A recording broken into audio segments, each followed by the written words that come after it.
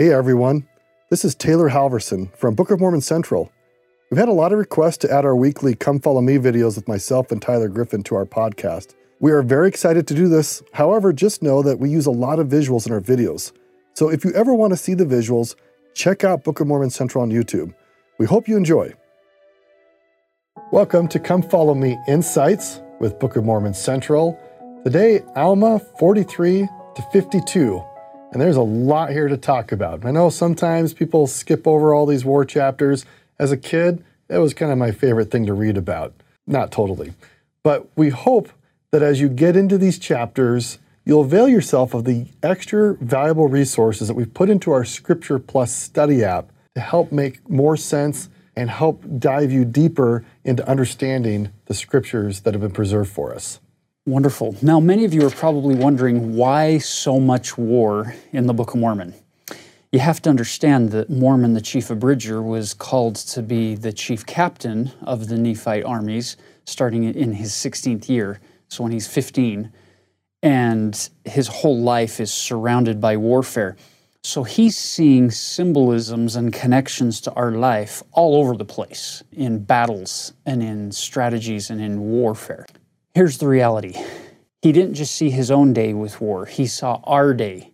And he saw the various battles and the struggles that we face today, not just against the powers of the devil and the powers of darkness, but against all kinds of issues in our world today. So consequently, he's saying, I'm writing this for you down the road. This will help you. Because whether you like it or not, we are at war today. If you turn over to the Bible, the very last book of the Bible, the Revelation of John, if you go to chapter 12 and look at the heading, it tells you that John sees the imminent apostasy of the church, and then towards the end of that heading, chapter summary, it says, John sees the war in heaven, and he sees the continuation of that war on the earth. We are fighting an extension of a war you already fought in and won, technically. We overcame with the power of the Savior and fighting with Michael the Archangel. We fought in that war and won the first time. But now the battleground has shifted. Now we're on the earth. We're fighting against the same people as we fought against up there. Only problem is we can't see them so clearly. So I love the fact that the Book of Mormon helps us have a lens wherewith we can see the enemy very clearly. Some of you who really, really don't like war or violence, but totally fine, but you'll come to the war chapters and think, it's so painful to read these. If you just shift the focus from looking at the struggles as a physical thing and say, wait a minute, this is a spiritual thing for me. This becomes a handbook for my battlefield against the powers of the devil and against the struggles of mortality, and look for principles that can be applied. It won't take away the battle. It won't take away the war or the struggles that you're facing, but it empowers you to be able to go into those with more purpose and more power, knowing the enemy better. And by the way, you can't be neutral. You have to fight. The reality is we didn't start this war with the devil up in heaven nor on the earth. We don't like it, but we have to fight. We have to defend ourselves and our liberty as well as those around us. Keep in mind, the whole foundation of Satan's war in heaven and war here on the earth that he wages is to seek to destroy the agency of God's children. That's what he's trying to do. The war is over agency. Some other words that tie into agency: liberty, freedom. Those are the things Satan is attacking. So let's jump in. Chapter 43, our first little mini war segment in 43 and 44 is going to occur. And then there's a little interlude in 45, and then the full-blown war chapters really get underway in chapter 46 through 62, And then the summation in 63 finishes off our book of Alma. So let's start this way. Since we're looking at our war that we're fighting being simply a lens, this book becomes a lens through which we can see our own struggles. Let's look at the premortal realm again. This war that we already fought in, where you had the two who stepped forward when the Father asked, "Whom shall I send? Here am I, send me, and the glory be thine forever. Here am I, send me, and the glory be mine forever," seeking to destroy the agency of all of God's children, being that underlying motive. Watch carefully as we pick up the story now in verse 7.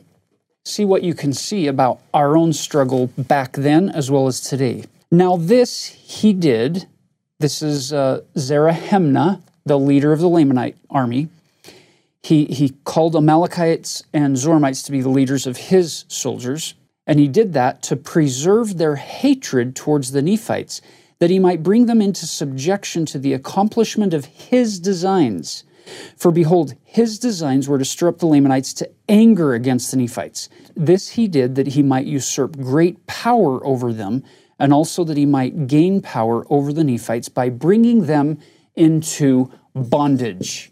That's the opposite of liberty and freedom and agency, seeking to destroy the agency of God's children. That's exactly what Zerahemnah and the Lamanite army are trying to do. Let's go and subject the Nephites. Now look at the contrast. Look at verse 9. Because Mormon is going to show you light right next to darkness, good right next to evil on the page many, many times. Look at verse 9. Now the design of the Nephites was to support their lands and their houses and their wives and their children, that they might preserve them from the hands of their enemies, and also that they might preserve their rights and their privileges, yea, and also their liberty, that they might worship God according to their desires. So in this struggle that's starting up, one is trying to take it away and another is trying to defend it. So now let's watch this.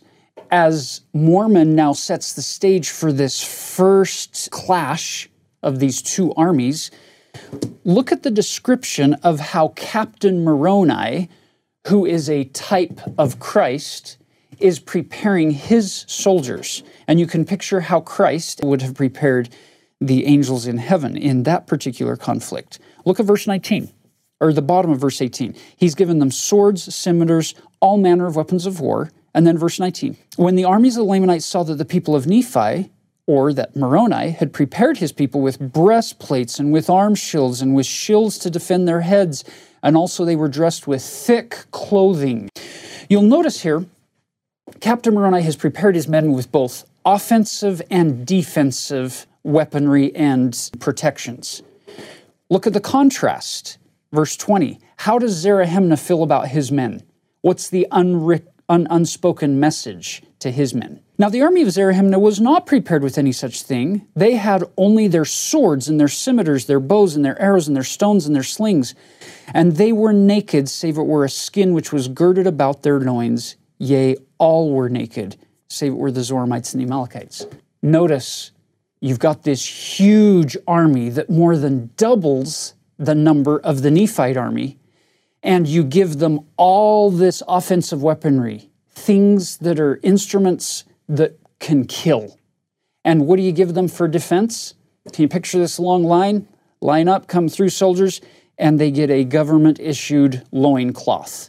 That's all they have for their defense. In contrast to what Captain Moroni gave his men, thick clothing and the breastplates and the arm shields and the helmets for their head. God sees people differently than Satan sees people.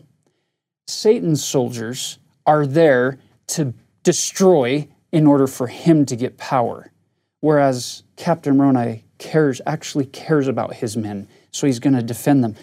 I love this moment when you've got this huge Lamanite army looking at this less than half the size Nephite army, and these guys are the ones shaking in their boots, getting weak in the knee, saying, let's not go fight them, as they look up and down the line at all of this bare skin that's exposed, and they see all of the armor over there. Brothers and sisters, when we follow Christ, when we defend liberty, when we're using our agency, and when we are prepared, we shall not fear. Even if it seems that we're vastly outnumbered, it's them who live in a realm of fear. They're the ones who are filled with the shaking and we're not fighting, so they retreat back into the wilderness. And if you look at the map, the internal map, they've been positioned down here in Antionum, and Captain Moroni's men were in Nephihah here, and they've come together and they say, nope, we're not fighting, so they back off and take the slower, rougher route through the wilderness to try to get over here to Manti to enter in, whereas Captain Moroni finds out from the prophet Alma where they're going and quickly comes over and hides his men in the near the city of Manti. And thus we're in place for the battle that's going to take place in chapter 44 when they come. Look at verse 30 in chapter 43. And he also, knowing that it was the only desire of the Nephites to preserve their lands and their liberty and their church, therefore he thought it no sin that he should defend them by stratagem. Therefore he found by his spies which course the Lamanites were to take. And then you combine verse 30 with verse 49. And it came to pass that they turned upon the Lamanites, and they cried with one voice unto the Lord their God for their liberty and their freedom from bondage. And they began to stand against the Lamanites with power. And in that selfsame hour that they cried unto the Lord for their freedom, the Lamanites began to flee before them. They recognize my arm, my armor, my best thinking, my best strategies, they're not going to save me at the end of the day. It's important. I have to have that in place because now I can go to God with more confidence, but the battle is the Lord's at the end of the day. And they turn to him, and then in chapter 44, you get this beautiful sequence where Moroni he doesn't delight in the shedding of blood. He's not sitting there going, kill him, let's be violent. He hates that part.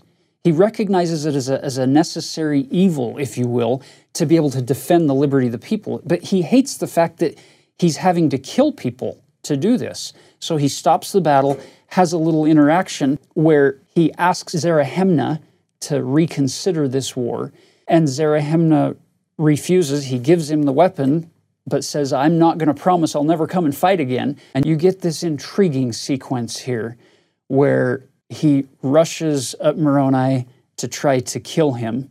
The servant of Moroni stops him, breaks his sword, cuts off his scalp, raises it up, at which point many of Zerahemnah's men say, okay, we're done. But the rest keep fighting, and he has them keep fighting until he realizes, okay, I am going to die. Okay, stop. Does that tell you how he feels about his men? This wasn't about them. It was about him and the other leaders getting power over the Nephites. It's a tragedy that so many lives have to be lost because of one man or a few people's thirst for power and their greed and their pride. So as Zerahemnah's army retreats and goes home down to the land of Nephi, or up to the land of Nephi, as they would say it, chapter 45 is this little interim chapter, because 46, we're going to have major struggles start up again, this time among the Nephites themselves. As we're about to move into 46, we want to look at this transition verse, 24.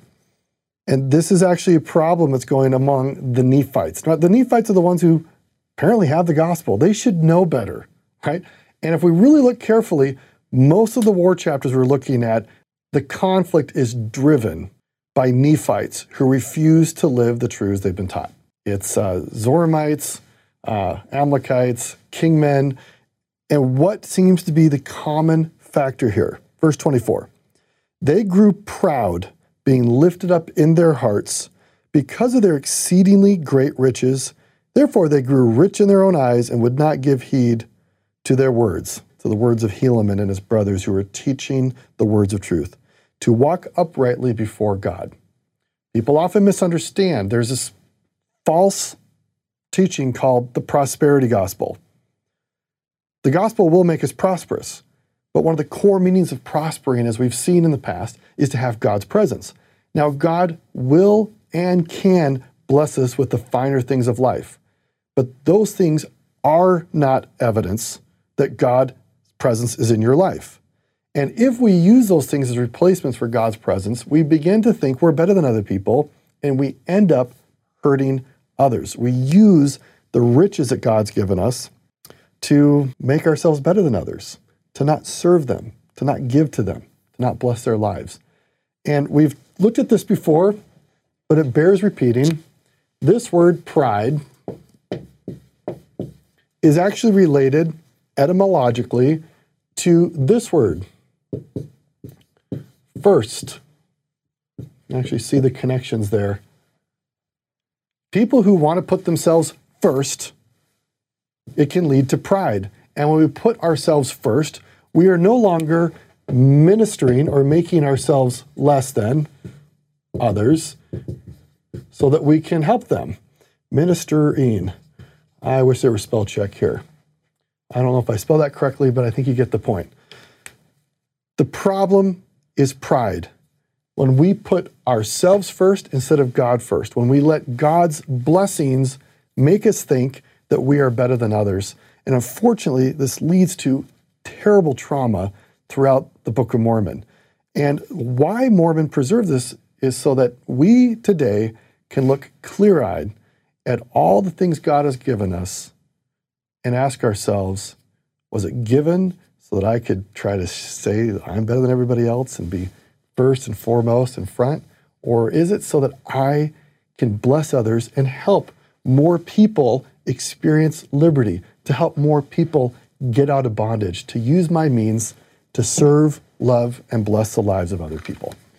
Now we enter this new phase. You'll notice that the names are going to change, but the lens that we're looking, so while we shift out the lenses, we're still looking at the same thing. We're still looking at attributes of the devil and attributes of Christ. So it used to be Zarahemna that we saw elements of the devil, and now it shifts to Amalickiah in chapter 46 because of pride. Look at what happens in verse 4. And Amalickiah was desirous to be a king. Does that sound familiar to Lucifer in the premortal council? Desirous to be king, and those people who were wroth were also desirous that he should be their king. And they were the greater part of them, the lower judges of the land, and they were seeking for power. The motivating force is this pride. They wanted power. They wanted to be first. It wasn't enough for them to be joint heirs with Christ. They wanted to have it alone. They wanted to be first. So we were talking about this before. The word Amalickiah. So we've mentioned before that in Hebrew, the underlying word melech means king. So there's been proposals about what Amalickiah's name means in Hebrew, and it seems to do with kingship. And it's interesting, there seems to be an underlying wordplay going on in the Book of Mormon. If we could translate this back into the original languages, that it says he desires to be a king, right? So Amalickiah wants to be a melech. And this IAH comes from the word Jehovah. Yahweh. And we have names like Isaiah and Jeremiah. And Mosiah. And Mosiah. Well, all have to do with Jehovah. And I've heard some proposals. Now, again, we're not totally sure, but this is interesting, that Amalickiah's name might mean, I rule as Jehovah. This is what Tyler's talking about. That's what the devil wants. He wants to cut Jehovah completely out.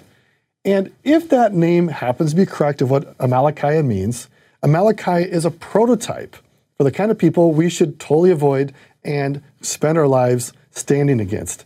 Because only Jesus is Jehovah, and Amalickiah, if we look at what he tries to do, he wants to fully dominate everybody and not have anybody have the liberty to worship the real Jehovah.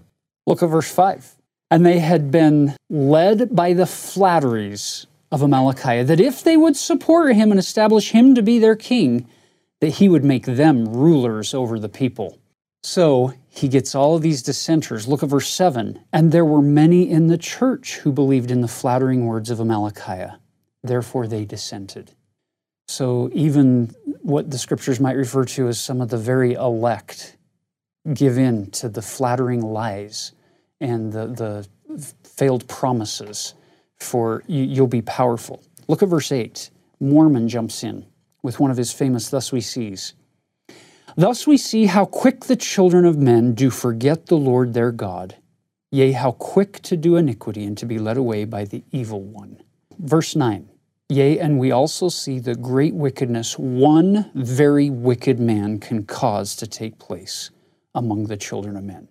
So Amalickiah, again, is simply a type or a lens or a viewpoint through which we can see the devil revealed for what he's really trying to do. Now, he goes about trying to do all these things, and in contrast, what did we say again and again? Mormon's going to put the light next to the darkness, the evil side by side with the good, because then it makes it easier to distinguish the two and see what's going on. So he's given you the bad side in chapter 46, those first 10 verses. Now watch as he shifts to the good side.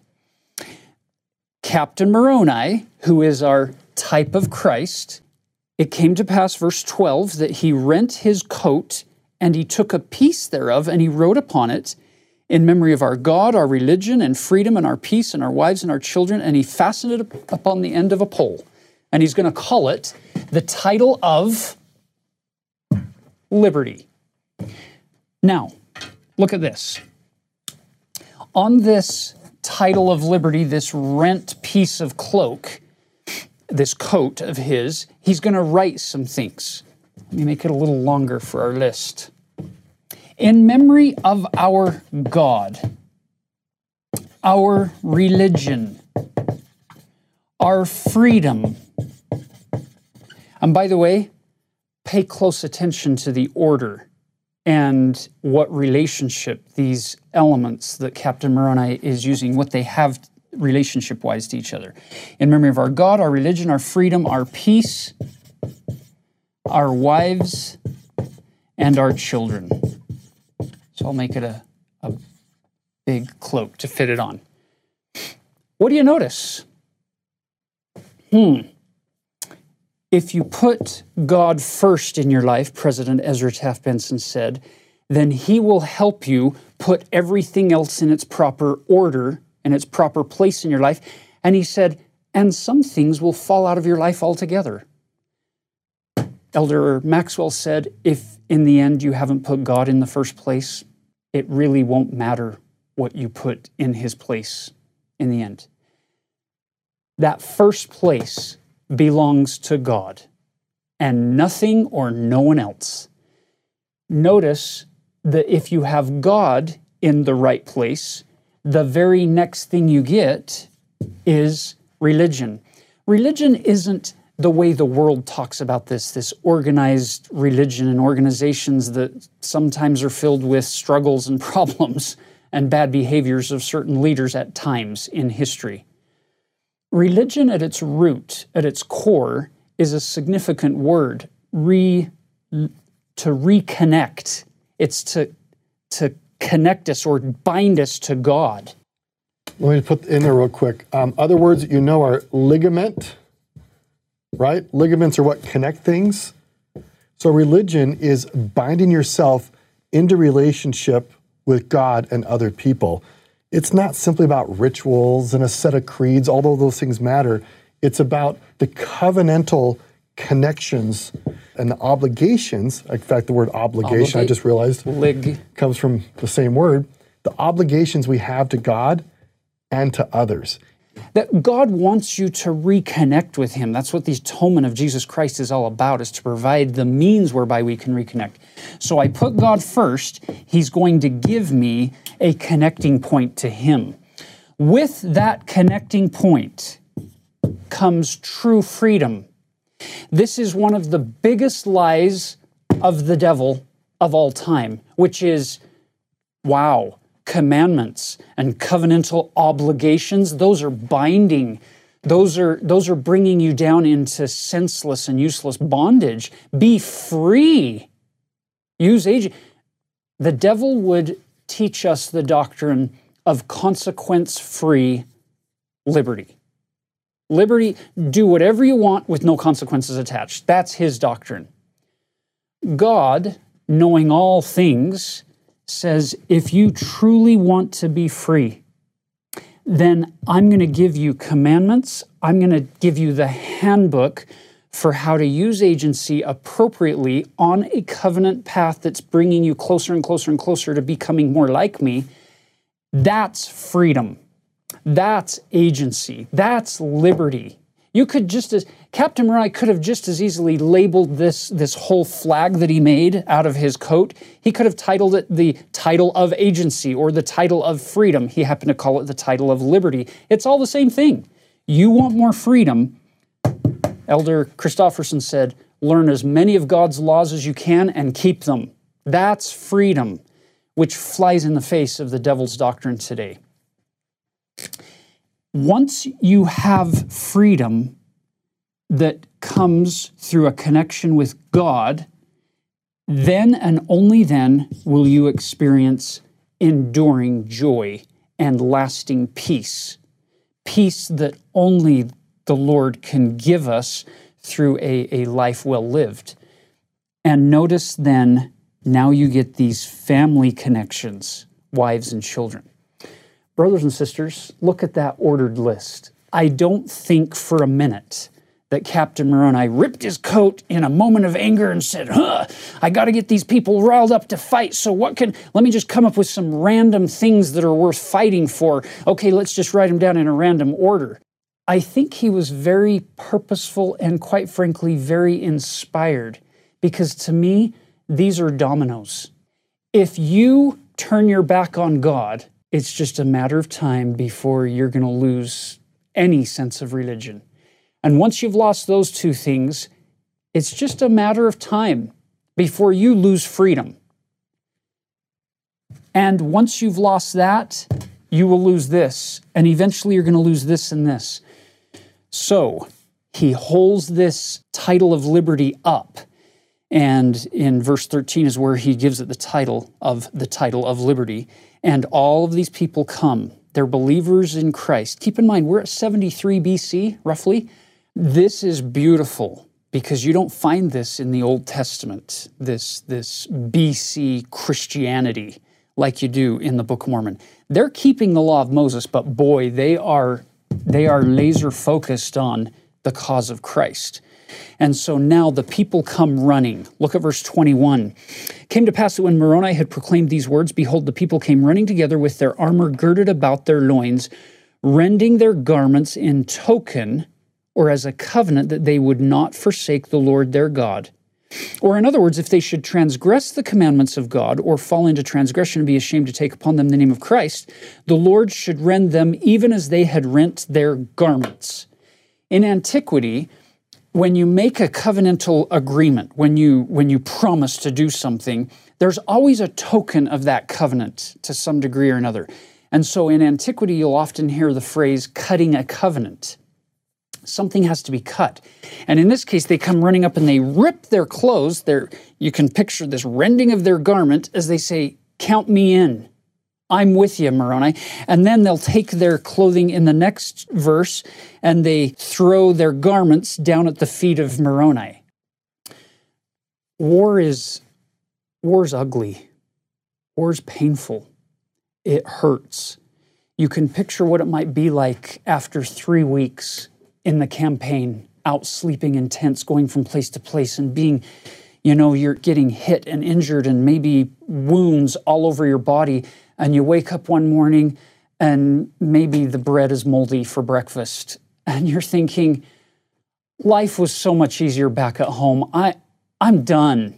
I'm leaving. And you go to put your shirt on and you pull it over. And what do you notice? This little rip. And you say, oh, yeah, I promised. I made a covenant.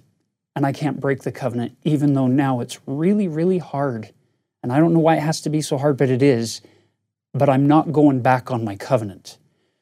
Brothers and sisters, God invites us into a covenantal relationship with Him, and we cut those covenants in different ways symbolically. It's not a physical thing. It's a sign to our God to say, I'm taking this seriously, and I'm going to promise that I'm going to do this. And we make that promise because we know that down the road it's going to get really hard, and we need to be reminded of the serious nature of that promise. And I love this little segment in here of where they're promising to do really hard things, not having any idea just how hard those things are going to be to fulfill and to stay faithful to the end. Okay, on to chapter 47. Captain Moroni has raised this title of liberty among the Nephites. He's got all of these people to come and fight for these causes and to push back the efforts of Amalickiah to become the king of the Nephites. So when Amalickiah realizes he can't become the king of the Nephites, his next plan is, well, then I'll go down and become the king of the Lamanites and then eventually use them to take over the Nephite throne, right? So he escapes, goes down, plays really nice with the king of the Lamanites, gets him to think that Amalickiah has the king's best interest in mind, and then he gets him all ready to send his armies to go fight the Nephites, but most of the army doesn't want to. So they're led by a man by the name of Lahontai, and Lahontai takes those soldiers who don't want to fight to the hill Antipas, to a place called Oneida, and says, no, we're not going to go fight the Nephites. So the king gives Amalickiah charge of the loyal soldiers in his army, and they go and they camp at the base of this mount. And thus begins one of the saddest sequences in the entire Book of Mormon. Look closely at the wording in verse 6 regarding Lahontai and his men. They had appointed a man to be a king and a leader over them, being fixed in their minds with a determined resolution that they would not be subjected to go against the Nephites. Pretty powerful language. Fixed in their minds, determined resolution. We are not going to go fight the Nephites. So we're up on this hill. And so what does Amalickiah do? Verse 10, he sent a secret embassy up to the top of the mount to speak to Lahontai and say, come down to the foot of the mount and talk to us. That didn't work. He says, no way. Attempt number 1 didn't work. So what do you do if you're playing the role of a devil-like figure? Well, verse 11, it came to pass that when Lahontai received the message, he durst not go down to the foot of the mount. And it came to pass that Amalickiah sent again the second time, desiring him to come down. And it came to pass that Lahontai would not, and he sent again the third time. Persistence is one of the attributes of the devil. You just keep trying to tempt people to do things that will bring them into bondage ultimately. Well, that didn't work. Verse 12, it came to pass that when Amalickiah found that he could not get Lahontai to come down off from the mount, he went up into the mount, nearly to Lahontai's camp, and he sent again the fourth time. So now Amalickiah moves up with a small group of men just outside of his camp, and he sends in a guy for the fourth time, or a group, to say, come out. Lahontai, don't be afraid. You can even bring your guards with you if you'd like to protect you. Come out and negotiate with us. And he does. And they come up with a plan, and it doesn't strike anybody as odd or strange when you get to verse 18 that after they've come down and surrounded and they've created this pact, that verse 18 comes, and it came to pass that Amalickiah caused that one of his servants should administer poison by degrees to Lahontai, that he died. That's what happens when we give in to the lies of the devil, to the temptations of the devil. Something dies. It doesn't mean that it's a permanent death like it might be in this case for Lahontai physically. So then we come back with the whole army under Amalickiah's command. The king comes out. Amalickiah has one of his servants stab the king, and his servants flee. The king's servants flee. So Amalickiah calls, look, his own servants killed him. Let's go and tell the poor queen. So he consoles the queen and gets her to feel confident and comfortable with him and marries her. And now Amalickiah is the king of a much bigger nation than that which he had sought in the first place, the king to be the king of the Nephites. Brothers and sisters, there's a principle here. When is enough enough? When do you have enough money? When do you have enough power, enough recognition, enough glory? Well, when is enough enough? Instead of sitting back and enjoying the Lamanite throne and kingship, he can't rest. Amalickiah can't sit there and just enjoy his newfound throne. He has to keep trying to get the Nephite throne. So, look at chapter 48. It says, verse 3, therefore he had accomplished his design, for he had hardened the hearts of the Lamanites, blinded their minds, and stirred them up to anger. That sounds a lot like the devil. Hardened hearts, blinded minds, stirred up to anger. That's exactly what the devil's trying to do with everyone. Right? So look at verse 7. It came to pass that while Amalickiah had thus been obtaining power by fraud and deceit, Moroni, on the other hand, had been preparing the minds of the people to be faithful unto the Lord their God. Oh, I love the contrast that Mormon keeps putting in our face over and over and over again to show Jesus versus Satan and how they carry forth their efforts. Then in this chapter 48, Mormon pauses to give us a description of Moroni, Captain Moroni. Look at verse 11. Moroni was a strong and a mighty man, had perfect understanding, didn't delight in bloodshed. A man whose soul did joy in the liberty and in the freedom of his country and his brethren from bondage and slavery. Sounds like a pretty good description of what Christ's whole life was all about. And his heart swelled with thanksgiving to his God for the many privileges and blessings which he had bestowed. And he had also sworn with an oath to defend his people. And finally, at the end of this, Mormon just finishes it by saying in verse 17, yea, verily, verily, I say unto you, if all men had been and were and ever would be like unto Moroni, behold, the very powers of hell would have been shaken forever. Yea, the devil would never have power over the hearts of the children of men. I love that. I love that whole page of Scripture right there, page 329 in our English Book of Mormon, because that's what I want to be more like. And Captain Moroni is showing me an example of how I can also try to become a symbol for Christ in the way I live my life, become a true man of God. Now, turn the page over, chapter 49. This is where the battle really gets ugly, because Amalickiah is now on the Lamanite throne, and he is angry and bitter, and he wants that Nephite throne. He wants those Nephites to become his servants, his slaves, more than anything. Look at verse 6.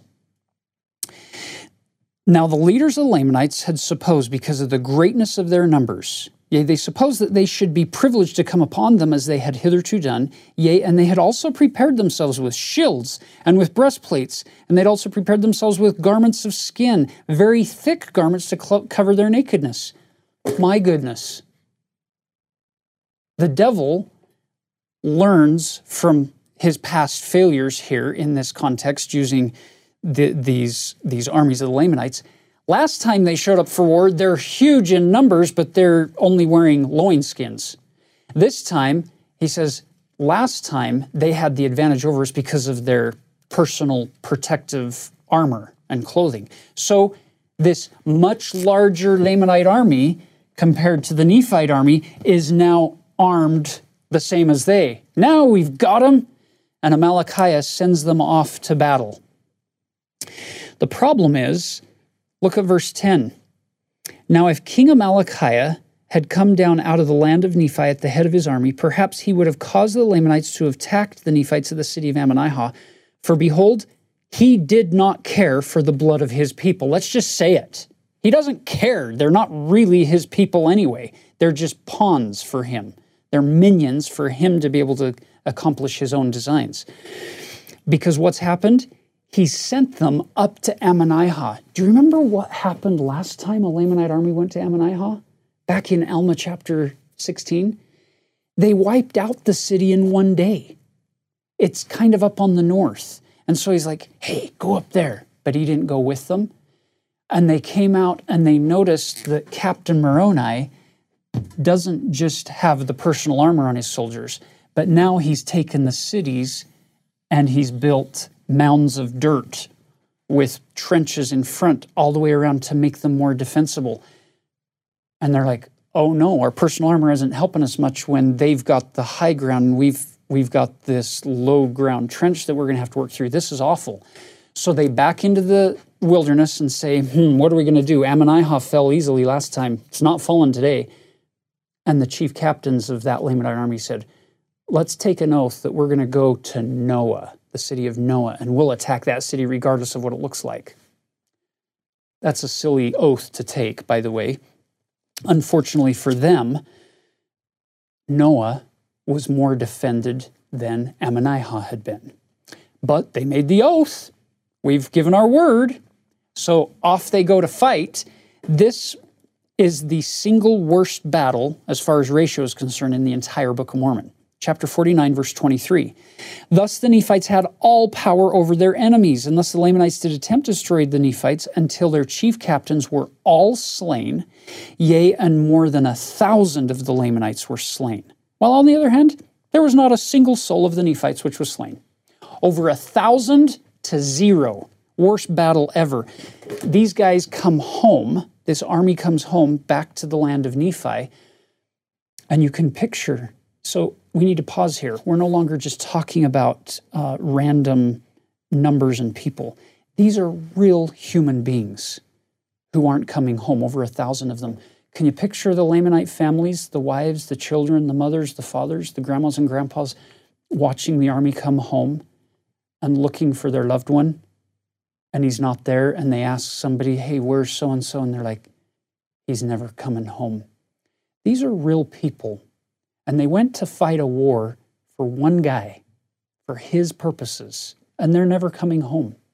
You would expect that one guy to say, oh, my people, I am so sorry. I'm so sorry that happened. But here's what they got instead. Look at verse 26. It came to pass that he was exceedingly angry with his people because he had not obtained his desire over the Nephites. He had not subjected them to the yoke of bondage. Yea, he was exceedingly wroth, and he did curse God and also Moroni, swearing with an oath that he would drink his blood. And this because Moroni had kept the commandments of God in preparing for the safety of his people.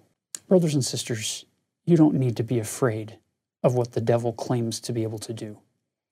Don't fear the devil. Have faith in God. Trust Christ. Follow Jesus. And then you don't need to worry about all of the rash oaths and promises that the devil and his followers are making concerning you. Just stick with Christ.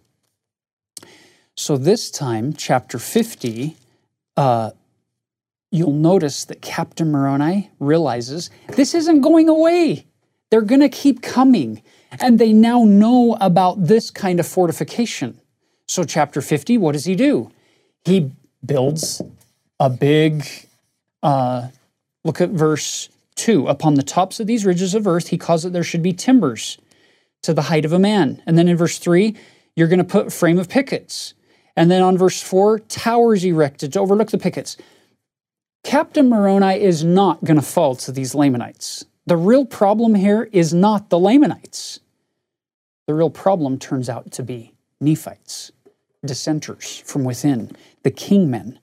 So as Moroni is doing all of these fortifications, and then look at verse 11, he's fortifying the line between the Nephites and the Lamanites. He's doing all of this, and you'll notice verse 23, behold, there never was a happier time among the people of Nephi since the days of Nephi than in the days of Moroni. Yea, even at this time in the 21st year of the reign of the judges. Principle, you can be surrounded by war. You can be surrounded by awful, horrible things happening, and you can still find happiness. There was never a happier time. Captain Moroni, with this title of liberty list of things, the people are happier than they've ever been. That's interesting commentary that for me implies, Tyler, you don't need to wait for your life to be perfect to be happy. You can find happiness even in the midst of intense opposition and trials and struggles, like these people did in verse 23. Now, There's some internal struggles between Morianton and Lehi over here on the east coast of the land of Zarahemla. And then in chapter 51, you get the kingmen rising up, and they lose the vote. And so what do? They start a war. And Captain Moroni has to pull his men out of the strong fortifications to fight an internal war, a civil war, which now leaves all of our eastern seashore, all of those cities on the east, vulnerable and open because they don't have enough men to defend the fortifications, as well as the ones on the south, because we're now fighting a war in the center of the land. At which point, Amalickiah says, let's go. So he takes the men that are in his army, and look at chapter 51, verse 26. Thus he went on taking possession of many cities, the city of Nephihah, the city of Lehi, the city of Morianton, the city of Omner, the city of Gid, and the city of Mulek. And we already talked about the geography elements going on here and Bountiful in our little special segment that we did back with Alma 22 on Book of Mormon geography. So you can refer back to that for the rest of this story. I love the fact that Teancum is able to come in to this conflict before Amalickiah's men are able to take the city of Bountiful and the land Bountiful, which would have put a chokehold on the Nephites to be surrounded on the north, the east, and the south. So Teancum has this incredible fight with the Lamanite army, with Amalickiah. And notice verse 33. Think about what time of the year this is. And it came to pass that when night had come, Teancum and his servants stole forth and went out by night and went into the camp of Amalickiah. And behold, sleep had overpowered them because of their much fatigue, which was caused by the labors and the heat of the day. You would think, oh, this is clearly summertime. The Book of Mormon people are not using a Gregorian calendar like we do, January through December. They have their own calendar system. When is their calendar flipping to the new year? We don't know for sure, but it looks like it's sometime around the spring equinox because of what happens in 3 Nephi 8. It tells us that on the first month, 5th day of that first month of this new year, this huge tempest and storm and earthquake and all of these horrible destructions kick in at the crucifixion of Jesus. Well, we know that Jesus is crucified either on Passover or the day, one day from Passover. Passover is the first full moon after the spring equinox every year. So we know that the Nephite calendar, at least in 3rd Nephi, is flipping over sometime in the spring. Here it is, much heat of the day, and watch what happens. Teancum goes, puts the javelin in his heart. Taylor, what do you notice in chapter 52, verse 1? What I love is that Mormon regularly says, and other Book of Mormon authors, hey, I don't have a lot of space to record things. So why would Mormon take the time to give us a chronological detail when we don't have their calendar? And what does it say here? So Amalickiah gets executed or killed by Teancum at night. Came to pass in the 26th year, I'm in chapter 52, verse 1, came to pass in the 26th year, the reign of the judges over the people of Nephi, behold, when the Lamanites awoke on the first morning of the first month, behold, they found Amalickiah was dead in his own tent, and they also saw Teancum was ready to give them battle on that day. And they were frightened, they run away. Now, it's New Year's Day for these guys. Most of us read this and don't pay attention. This is the Lamanite Nephite New Year Day. Well, what do? We make goals about eating better and losing weight, and it's fireworks, and we sing some crazy song at midnight, which I still don't even understand where it came from. But it may be, in ancient biblical cultures, New Year's Day was the day that the king was supposed to come out in all of his fullness of glory and engage in prodigious feats of strength and stamina to demonstrate his virility and power to rule for another year as a sign of the prosperity that would come upon all the people for the next full year. Nothing could be more damaging psychologically to the people than to have their king dead on New Year's Day. It would be a terrible sign that they would have an entire year of death and destruction. So not only was Teancum very strategically smart to execute the king, but he did it at a propitious time, a very important time, to make a psychological warfare against the Lamanites. This will be your fate, just like your king. Your new year is a year of damage, death, and destruction. To bring this to a closure, we have lost this entire eastern seafront. All of these fortified cities. They're not just little villages. These are strongly fortified cities. We've lost them all.